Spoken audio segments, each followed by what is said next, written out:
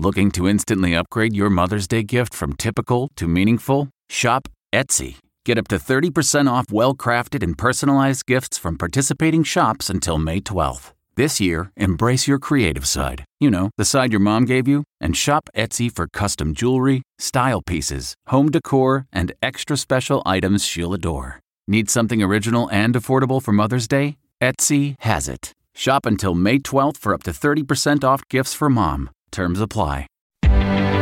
Reporter's Notebook. I'm Steve Futterman in Beijing. We are less than 24 hours away now from the start of the 2022 Winter Olympics. Just like Tokyo, these games will be held under the cloud of the COVID pandemic. Those of us here to cover the games, just like the athletes, are in a strict protective bubble.